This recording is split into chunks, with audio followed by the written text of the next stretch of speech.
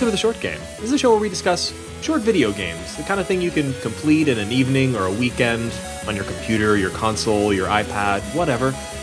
We just look at games that take a short amount of time to show you something really interesting. And this week, we are talking about Contrast, a launch game for the PlayStation 4. It's also available on a ton of other platforms. I'm joined by my two awesome co-hosts, Laura Nash. How are you doing, Laura? I'm doing great. And Nate Heininger. How are you doing, Nate? I'm doing well. I'm glad to be here. Currently trapped in a shadow, stuck against the wall, holding a big box that I just can't get in the right spot. Been stuck there all day. So, how's your physics, Nate? My physics? The collisions and so on. Confusing. Little clunky, but pretty good. Well, sometimes you stand in air, sometimes you fall into a bottomless pit. That's just Mondays. Yeah. So we're talking this week about Contrast, which is an indie game by Compulsion Games. This is their first game. It's a very small studio. They're like 7 people, really tiny developer. I think this game kind of caught a lot of flack early on when it first came out. And, some of it very well deserved. But this game, this is a launch game for the PlayStation 4. And actually it launched as one of the free games for PlayStation Plus. So this is a game that if you bought a PS4 on launch day, you got this game for free. And I think a lot of people tried it out or maybe didn't. But it's also available on the PlayStation 3, the Xbox 360, I think the Xbox One, and it's also on Steam for Windows. I don't know about other... Not for Mac. Not for Mac. Too bad. Mm-hmm. Okay.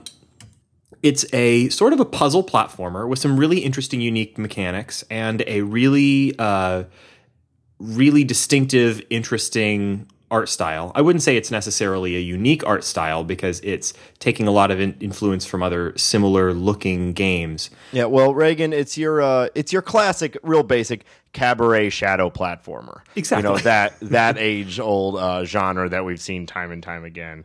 But yeah, I thought the art style was probably, at least the stylization of the game was probably the most successful. There are 2 things that I really, really liked about this game, and one of them was the stylization of the game. I thought it was a really complete package. Yeah, it's a sort of a dark fantasy version of the 1920s. It's kind of a very metropolitan cabaret, kind of look.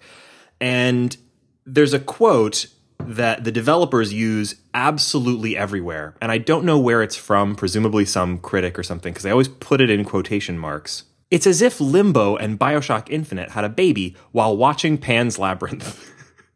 That's awesome. I would also throw in, and the game makers were playing a lot of A Link Between Worlds. Maybe. At the same time. That's funny.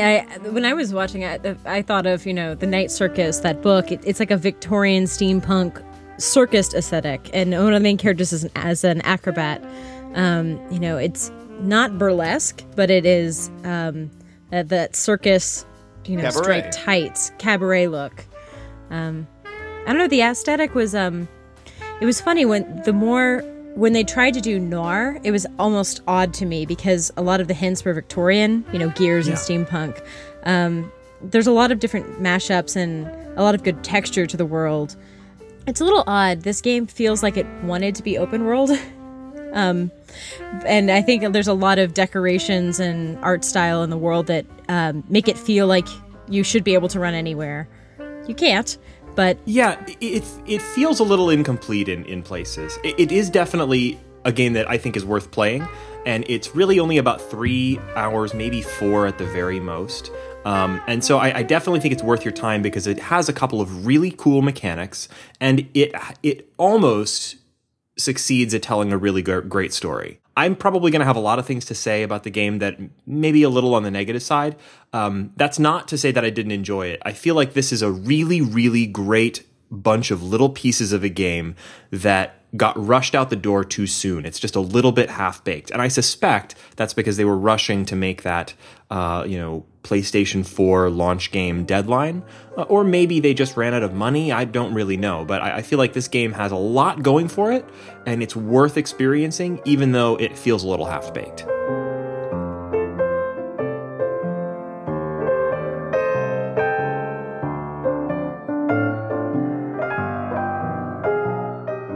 There were multiple times in this game with the way they use the shadows where I was kind of had those like wow moments, like, wow, this is really cool. This is really fun. This is really inventive. And it was all when you were actually solving the puzzles. There was a lot of stuff in between that got me stuck or got caught up or fell into a random pit, or like it's the kind of same thing like the Unreal Engine, where it can be beautiful, but it can also be clunky because of like invisible walls and the boundaries that they have to make. Yeah, and I was really enticed by the mechanic. In the central mechanic, we've said shadow platformer, we've said link between worlds. The idea is that you can move in both 3D and 2D space. You can merge with the wall and jump through shadows. I loved that concept. I feel like the tutorial and a lot of the mechanics and a lot of the kind of buggy nature lets it down. And I wanted the mechanic to become central. I think the art style is definitely central. So I'm probably a little more mixed than Reagan is. I think it's a really interesting idea. And if you think the idea is interesting, you should try it. But I don't know. The tutorial is very didactic. It holds your hand a lot. Mm-hmm. It's not a challenging platformer at all. The later levels are much more interesting. So if you're interested in this and you try the demo, I would keep going past the first phase, because it's so easy. You're not going to get the depth of the mechanic that is in the game. It's not super deep, but there's a lot more after the first 45 minutes. Yeah, the game's very concerned with telling its story. And its story that it has to tell is a pretty okay one. The main character is Dee Dee, and we're not actually playing as Dee Dee. Dee Dee is a young girl in 1920s America, I think. That's also a floating island. Yeah, that's also apparently... Well, we're seeing the game mostly through the eyes of her presumably imaginary friend, Dawn. Dawn is a 6-foot-tall, cabaret singer-looking acrobat in striped clothing, very very limber and jumpy looking. And only Dee Dee can see Dawn, and apparently Dawn can only see Dee Dee. So we're living in the world of this city in the 1920s, but it's entirely empty apart from these two characters. And when we do see other characters, we're only seeing their shadows. We're only seeing Dee Dee talk to her father or her mother or other characters, while Dee Dee is in the scene and everyone else is represented only by shadows. Yeah, except for like one time when, unless I'm mistaken, there seemed like to be a couple times when the real world was asking Dee Dee for help too. Or Dawn. Or Dawn?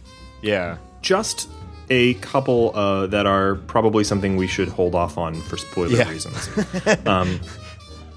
But I was a little confused about how this world works. Well, I think if you really pay attention to... that's another thing that I think kind of hints that this game maybe feels a little incomplete and maybe rushed out the door half-baked, is that there's a lot of story in this game that is implied only through the collectibles. So if you take the time to pick up every newspaper and read every scrap of paper and other piece of text that you can find in the game, there's a story that explains who who Dawn is, and why she's there, in a way that is interesting. And there's a lot going on that we don't see through the child Dee Dee's eyes. But if you take the time to look at all these other things, you kind of pick up on this story, even though that story feels still a little bit half-baked. There's more to it going on there. I think a full storyline, all the collectibles, and the full arc of the game was planned first, and then the games were, the levels between were truncated. And I think early on, Nate mentioned that it feels like there's a million cutscenes. And I think that's just because they might have planned a more robust game and then had to shrink the sections between. So where you might just walk down a hallway and get the next cutscene, there might have been a puzzle in some iteration of this game. Yeah. And there were some really nice sort of mixtures of cutscene and puzzle. They had this really clever thing that they did maybe only 4 or 5 times throughout the game that I wanted a whole lot more of, where there was a puzzle where you needed to get to a particular place by using the shadow mechanic. But in order to get there, you had to play back a sort of cutscene wherein the characters were projected in shadow along the wall talking to each other. And the movements of those characters sort of became your platform to get to a collectible or, whatever it was you were trying to get to. I loved that because it kind of merged those story beats with the puzzle platforming mechanic, but they only did it like 4 times, which was a bit of a bummer. Yeah, there was that really satisfying one early on where it's basically the entire screen is 2 huge silhouettes of 2 of the main characters talking, and they have a set pattern, and you have to like jump on her leg as she turns to the left, which perfectly lines up with him like kind of pointing at her, and you jump onto his finger, and it was super satisfying. And yeah, those were the best parts of the games, where it was just like a flat screen and I'm doing shadow platforming. Probably the most robust section of the game. There's a circus and you have different tasks to perform, and one of them is just, a puppet shadow play that you're playing one of the characters, and it's incredibly satisfying to for 10 minutes you're playing Limbo. Mm-hmm. And you don't have to do the jumping in and out of walls mechanic, which is cool, but when you have to do it in a precise way, it's really hard and sometimes a lot of frustration results. Story-wise, the game, I kind of see it as part of this, I don't want to call it a movement in games, but a kind of a theme that's been really constant over the last few years that I'm starting to become a little cynical about. Although I do still see it sort of as a net positive. And that's what, actually the last time Gary Butterfield was on the show, no, it was the time before last, he used the phrase, the daddening of video games, which actually he didn't originate. I found out later when Googling it that there's an article from back in 2010 over at Kotaku on this. Is that sort of in the last decade or so of video games, we've seen a lot of games that played on themes of sort of fatherhood or taking care of children. And while this game isn't directly part of that, because we're not playing as Dee Dee's father, her relationship with her father and mother is a big part of the game, and we are sort of playing as Dee Dee's protector. And that really works on me. I think I'm getting to that age where I'm turning 30 this year, guys. I am vulnerable. Everyone knows at that point you become a dad. You do. Yeah, it's just automatic. You can't do anything. That's your own personal dad. A child will just spring forth. Oh God. I am at this point where I am emotionally vulnerable to dad attacks, Mm-hmm. Like I play a BioShock game and I want to take care of Elizabeth or the little sisters. I play The Walking Dead and I want to take care of Clementine. I want to take care of Ellie in The Last of Us. I even kind of teared up at certain parts of Octodad. I mean, literally, this stuff works on me probably too well. Wait, you teared up during Octodad? But he's such a loving father. He's just a normal dad, though. Exactly. I suppose I'm dead inside because I kept being like, oh, this little girl keeps asking me to do stuff for her. I wish I could just leave her behind. She's like Midna. She just wants me to help her all the time. And I really would like to just go on. I think when I got most impatient with this small child, clearly I'm not a mother, please don't write in, is that a small child was asking me to follow her, and then she would go very slowly, and I ran faster than her, and I was like, God, I have to very slowly walk behind this child. So maybe it's because I'm not a father, I couldn't relate to this game as much as Reagan could.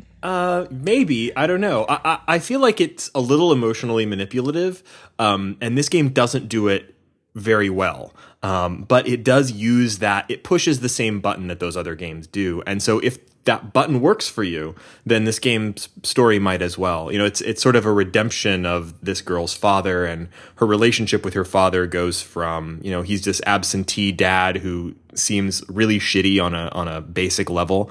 Towards the end of the game, he's maybe a little bit redeemed, and her relationship with him is improved, and things are looking hopeful by the end of the game. And I don't know, it poked a button that continues to work on me, even if I wish that it didn't. Yeah, aesthetically and thematically, I kept thinking of the musical Carousel. There's a giant carousel in this game. There is a giant, yeah, makes sense. That couldn't help. It's Carousel is basically Deadbeat Dad the musical, and I think this in some ways was Deadbeat Dad the video game, where you have to keep, the dad is redeeming himself, but he needs a lot of help.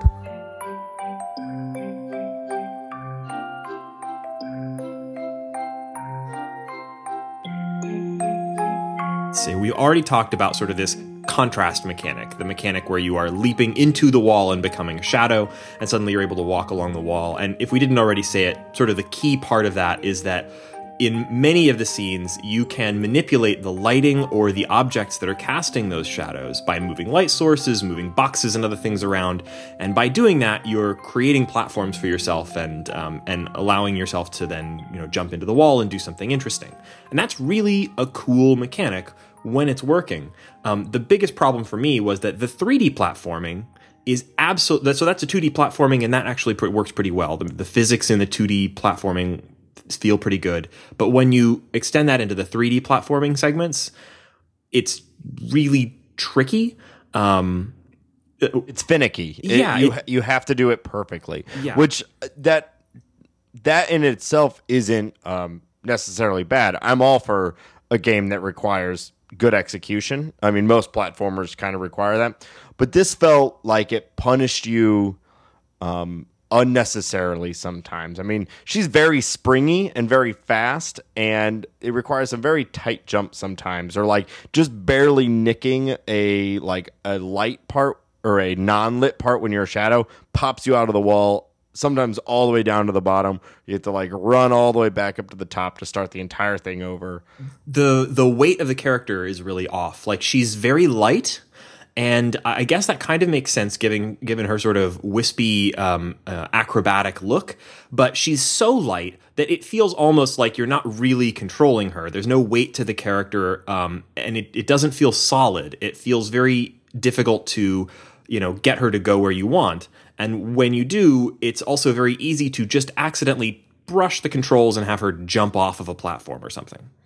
Yeah, I think a few times I was unsure if I was failing if my solve was incorrect or if I was only having trouble with controls. And I think often I kept thinking of Psychonauts because I had a lot of difficult times with the controls when I was playing Psychonauts. And in that game, the superb imagination and level design kept me going much, much further than I would have put up with it in other games. Mm-hmm. Here, the mechanic was really interesting.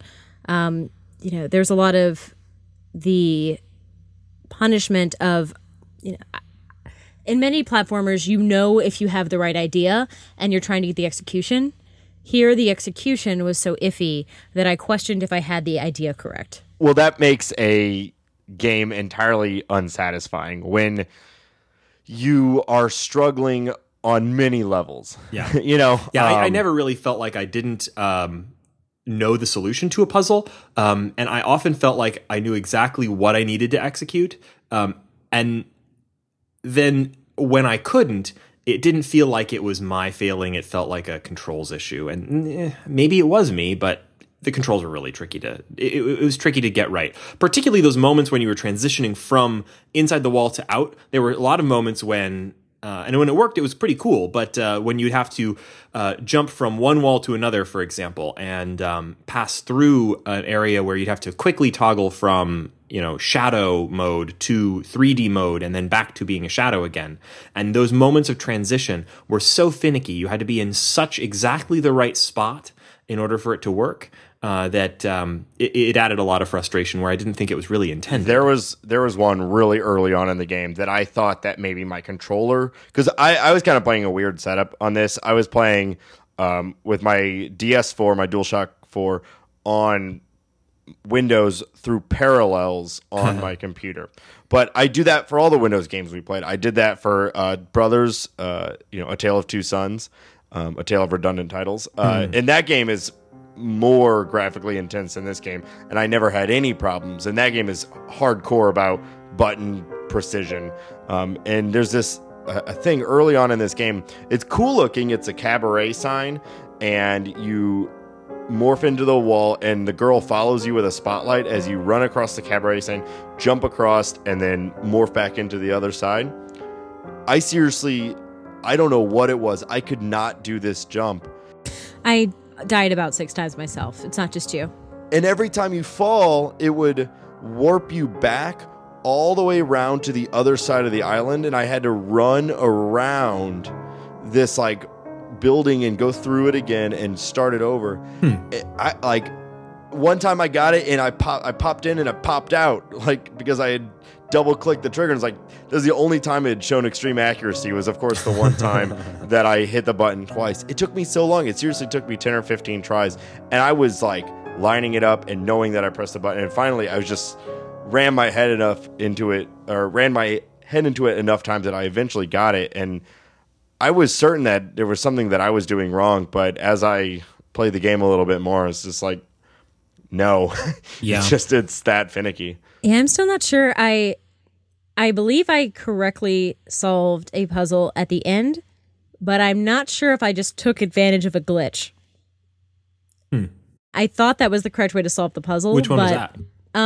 At the lighthouse, there is a puzzle of getting a box from one floor to the next, and the method I had involved some odd jumping, getting a box in place, and killing myself and warping to the right spot, and it worked perfectly.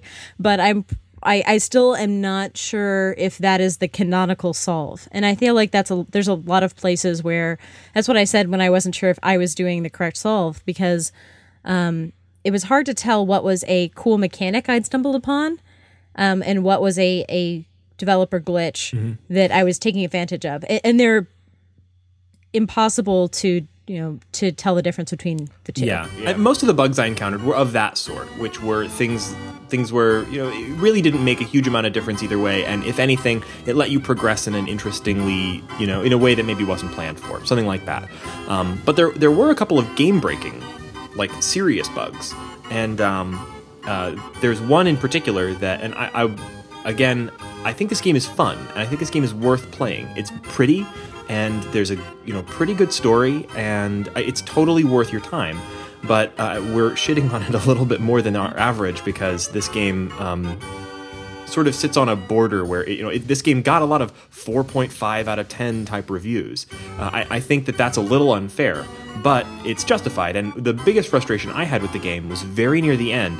There's a bug that apparently was a well-known bug that recently got patched. And I'm talking about very recently. This game came out in 2013, and there was a patch for it sometime in the last several weeks, like not long ago. And the patch notes said, we fixed the problem with locking on the spotlight at the top of the lighthouse. And I thought, okay, good, that's fixed, right? And then I go up to the top of the lighthouse, and I wasn't able to lock on the spotlight. Well, it turns out that if you install the game and then you start up a new game and then install that patch, which is what happened for me, that patch doesn't really have an effect. So I got to the top of the lighthouse, and I wasn't able to lock on the spotlight, which is a trigger for the end of the game. Like you cannot progress. And the end of the game is... There's 5 minutes left of the game at that point. Yeah, exactly. And so I wasn't able to progress any further. And so I had to, start over from the bottom of the lighthouse, which is a fairly long level, maybe about half an hour, and work my way back up to the top. And it still didn't work the second time. So I tweeted at the developers, and they suggested uninstalling and reinstalling the game, which I then did, and it worked on my third try. But that was a pretty unforgivably game-breaking bug in a game that's been out for well over a year and only recently got patched. And, looking at forums and things, I don't think I was alone having this issue. Apparently it has to do with I don't know. Anyway, not to give them too much of a hard time about it now, apparently it's fixed. If you were installing the game today, I don't think you'd probably see that.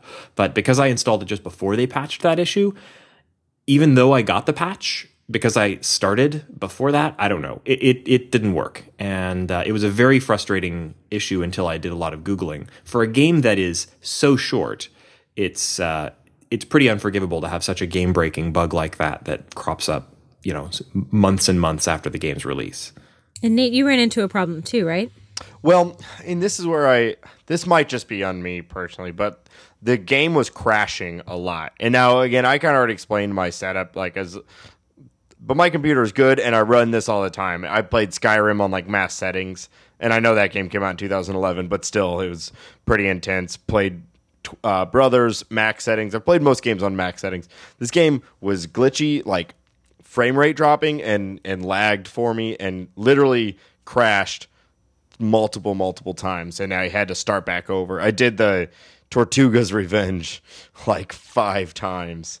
And that might have just been on me. I don't know. Maybe my computer is being strange, but that doesn't usually happen.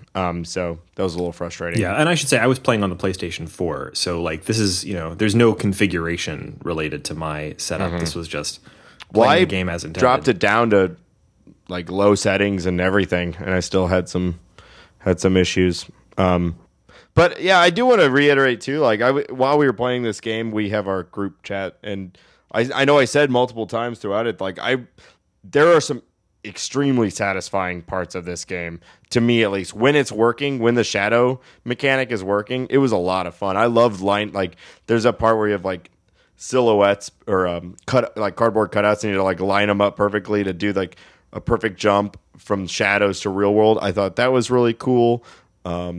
The puppet show thing you were talking about was a ton of fun. It's a great proof of concept, and it's got a lot of moments that I think are really worth it. And because the game is so short, it's only about 3 hours. If you're interested in seeing the kind of work that this really interesting indie dev is doing, I would check these guys out. And they have another game coming out really soon that I think also looks really promising. And I think we've talked about it a little bit on a previous episode as well, right? What's it called again? We Happy Few is set in an alternate London where the city did something horrible in World War II, and everyone has decided to take pills to forget about it. And you have decided you're not going to take pills, and people are going to beat you down for that decision. So it's a survivalist game. You're running around, and you can take these joy pills, but they will overdose and leave you hungry and starving, and so it's kind of a procedurally generated survival game. So it's more for a hardcore audience, I think. But there's great. It's got a really great design. It has, it reminds me a great deal of elements of BioShock, and it's got this very cool 60s aesthetic. I think it looks really promising and interesting. And I think that because I think it's a first person perspective, and I think it's a little more conventional in terms of controls, I think it's going to be something that's going to be a little easier to nail. The really inventive shadow jumping mechanics here are what really made this game interesting, but they're also partly what made this game so vulnerable to the kind of issues that we've been complaining about here. I think that We Happy Few looks like it's going to take a lot of the cool ideas that this developer or this group of developers have, and maybe show them off in a more interesting, in a more achievable kind of way. Yeah, the nice thing about a survival horror game is you're crafting your own narrative, and you can stumble upon world-building pieces, which this game has many of it, but the pressure to achieve a linear storyline isn't as great. So I'm really looking forward to it because I think they've got world building down pat. The collectibles hinted at a much larger story, but when they had to show it in the cutscenes, when they had to show it more explicitly, I feel like that's when I felt less immersed. So I'm really excited We Happy Few because it's all environmental exploration. And they got that in this game. So yeah, while this game has its issues, I definitely am intrigued by the developers and what they could do in the future. And We Happy Few looks great. I'm looking at it right now. They also got it backed really quickly. So there must be enough people who enjoyed Contrast to jump in on their Kickstarter for We Happy Few. Yeah, people are already cosplaying this. Well, that doesn't take much. Yeah, it's true.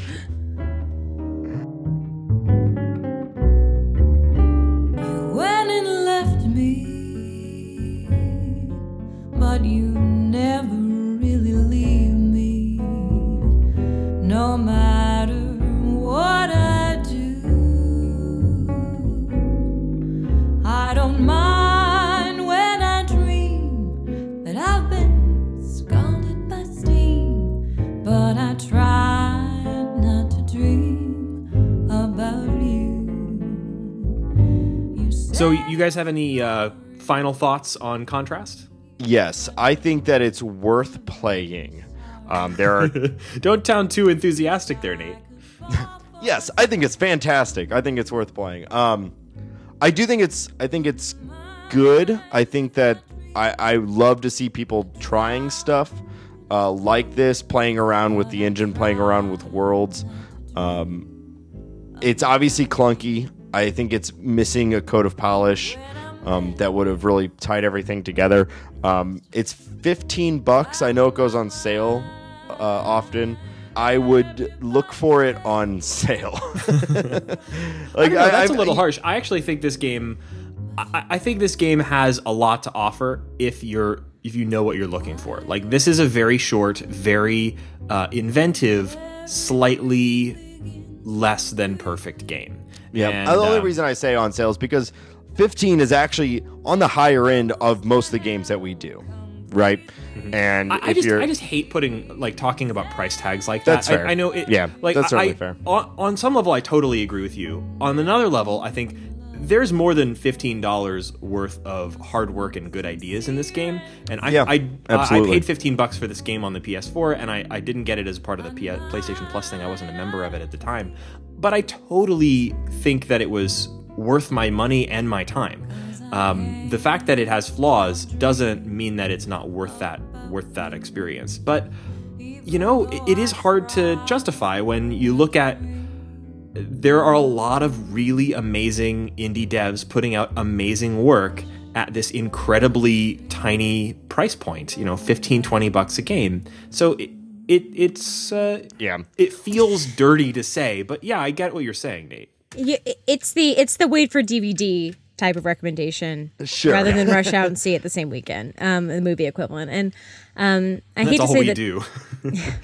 I hate to say that I'm a little more hesitant just because the tutorial and the first couple levels are just not that captivating. I think if I wasn't playing for the game, the first 30 minutes, 45 minutes is very heavy on the cutscenes. There's not a lot of inventiveness. If you can get through that, the circus level has three incredible levels, and then there's a really good payoff later on where there's a couple other, really inventive room shadow puzzles where there's a lot of movement. But I think early on, you just have to know that there's going to be a lot of tiny micro puzzles where the game is rewarding you for not a lot of effort. Mm-hmm. And that tends to rub me the wrong way. I really like a polished tutorial. I'll put up with a bad middle chapter, but I want the intro to be really stellar. Yeah. So I'm more hesitant just because, if you're picking this up expecting a great introduction to this world, I don't want to disappoint you. And I think that the intro was disappointing, but then after that, they had the mechanics built, the game got a lot better. Yeah, the second act, which is the circus thing, it's super strong. From start to finish, it was fun. There was a few parts that I had, that was the least amount of time that I was like, ugh, and it was more like, ooh, how does this work? And that's really what I'm looking for in a game like this. Yeah, there's a lot of great discovery, and I did enjoy that. I wish that the introduction was stronger, because if your first 10 minutes aren't satisfying, it's hard to keep going. In this one, I would say keep going. So apart from playing Contrast, what have you been up to this week, Laura? I played a bunch of Monaco, What's Yours Is Mine, with a friend. Oh, really? Yeah, I thought he was coming to my house to play on my network, but he actually just called me on Skype. I was like, hey, I don't want to put pants on. Can we play Monaco? I was like, okay. He lives 3 blocks away. I haven't gotten a chance to play that. I bought it in some kind of a Steam sale at some point, and then I tried to play it single player, and I didn't find it very Don't play engaging. Single player. We played over Steam with Steam voice chat, and really enjoyable because there are moments where one of you playing will get impatient and just start running around, and then set off an alarm in a stealth game, and the panic that ensues is so satisfying. I have never heard of this game. Really? So it's like a pixel heavy. Yeah. It's a pixel art stealth game where you play different levels. It's heists, right? It's heists. So you have different. There's actually a little storyline. So you go through different places, like some rich guy's house, and a prison and a yacht, and then things are on fire. And there's a little storyline that goes throughout. But you're doing heists, and you get different powers. So it's really good to play. You can do private lobbies in Steam, invite your friends. It's exceptionally fun to have like one be a locksmith, someone else can just be a heavy that knocks people out. You know, someone else can hack things. I'm gonna have to have you show me how to play this a little later because I like It I would said, be I worth tried it talking out about and for the show. haven't had a chance to. Yeah, I'm looking at it now. This looks awesome. Yeah. Is it on? Does it happen to be on PS4? Do you guys know, or is it only? Actually, no, I don't know. I bought it on Steam on some sort of a sale a while ago. I favor Steam so you can play it with me. Yes. Well, Laura, just come on. I mean, Catch up. I'm not allowed to buy a PS4. My relationship will not survive another console. Well, I can attest to that. My relationship this week has barely survived the advent of Rocket League, which came out this week on the PlayStation 4 and on Steam. It was a free PlayStation 4 game for PlayStation Plus subscribers. So I probably wouldn't have bought this game, but because it was free, I decided to give it a go, of course. And actually, it's incredibly addictive. I don't really play sports games, and I don't really play driving games. But this is a game where you're driving a car that plays soccer with rockets on it. And it's What? it's an online focused sort of multiplayer game where you're in a sort of a giant domed soccer arena in a rocket powered car. It's actually the sequel to a similar game from 2008 called Supersonic Acrobatic Rocket Powered Battle Cars. That is a fantastic name. Isn't that the most fantastic title? Yeah. And Yes. I think that they changed the name for the sequel to make it more Googleable. But honestly, I think I would have preferred Supersonic Acrobatic Rocket Powered Battle Cars 2 over Rocket League. But it's great. It's incredibly polished. They've been having some server issues since the release because it's just been incredibly mobbed with people. Yeah, everyone's loving it. Yeah, it's so fun. And it's like I've played other sports games a little bit, and so many of them are just like hit X to shoot, or you're controlling things, but it doesn't really feel like you're pulling off something amazing. But this is very physics based, and so when you hit the ball with your car at just the right angle, and did I mention your car can jump and has rockets on it, so you can leap your car into the air with rockets, And then it can hit the turn on a ball. dime. Oh, yeah. Excellent. It jumps and you can spin, and when you land, you're immediately facing that way and can go that way. Yeah, so it's incredibly it's incredibly actiony, and it's the online play works pretty darn well, apart from some server issues that haven't really affected me where I've been playing.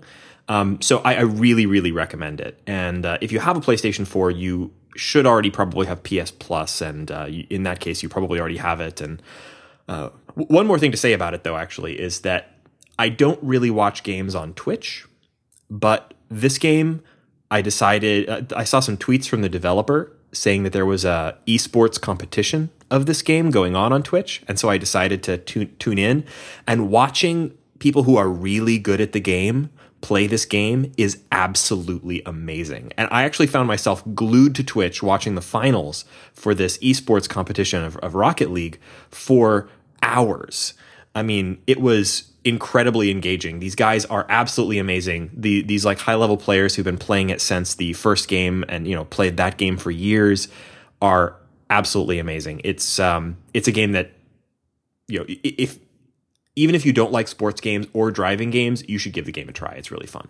On a similar note, Towerfall is 60% off right now for PS4.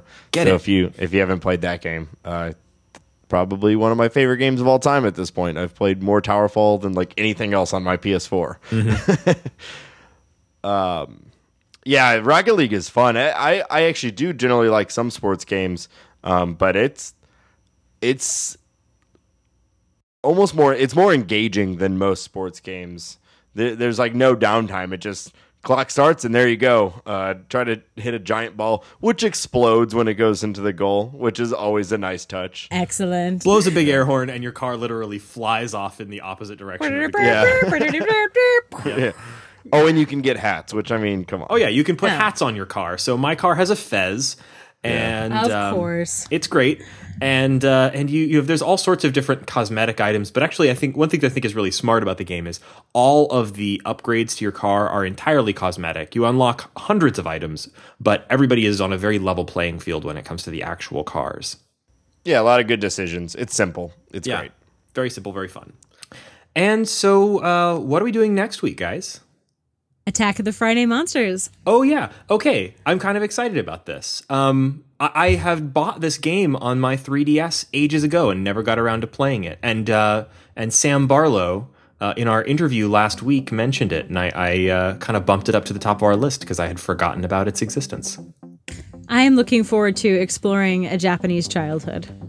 I've been interested in playing this game for a while because it's this sort of Japanese childhood simulator with a magical realism bent, and it's a really interesting aesthetic for a game. It's also just a kind of a weird experience. It's a 3DS game. It's downloadable only, and it's very short, at maybe 2 to 4 hours, I think. And I'm really looking forward to checking it out. And I've had it on good authority from Sam Barlow that it's a really exceptional game. You name dropper, you. Yep. Hey, friend of the show. Yes, friend of the show, Sam Barlow. If you didn't hear my interview with him last week, you should check out our episode on Her Story. It was a lot of fun. Yeah, it was a really good interview.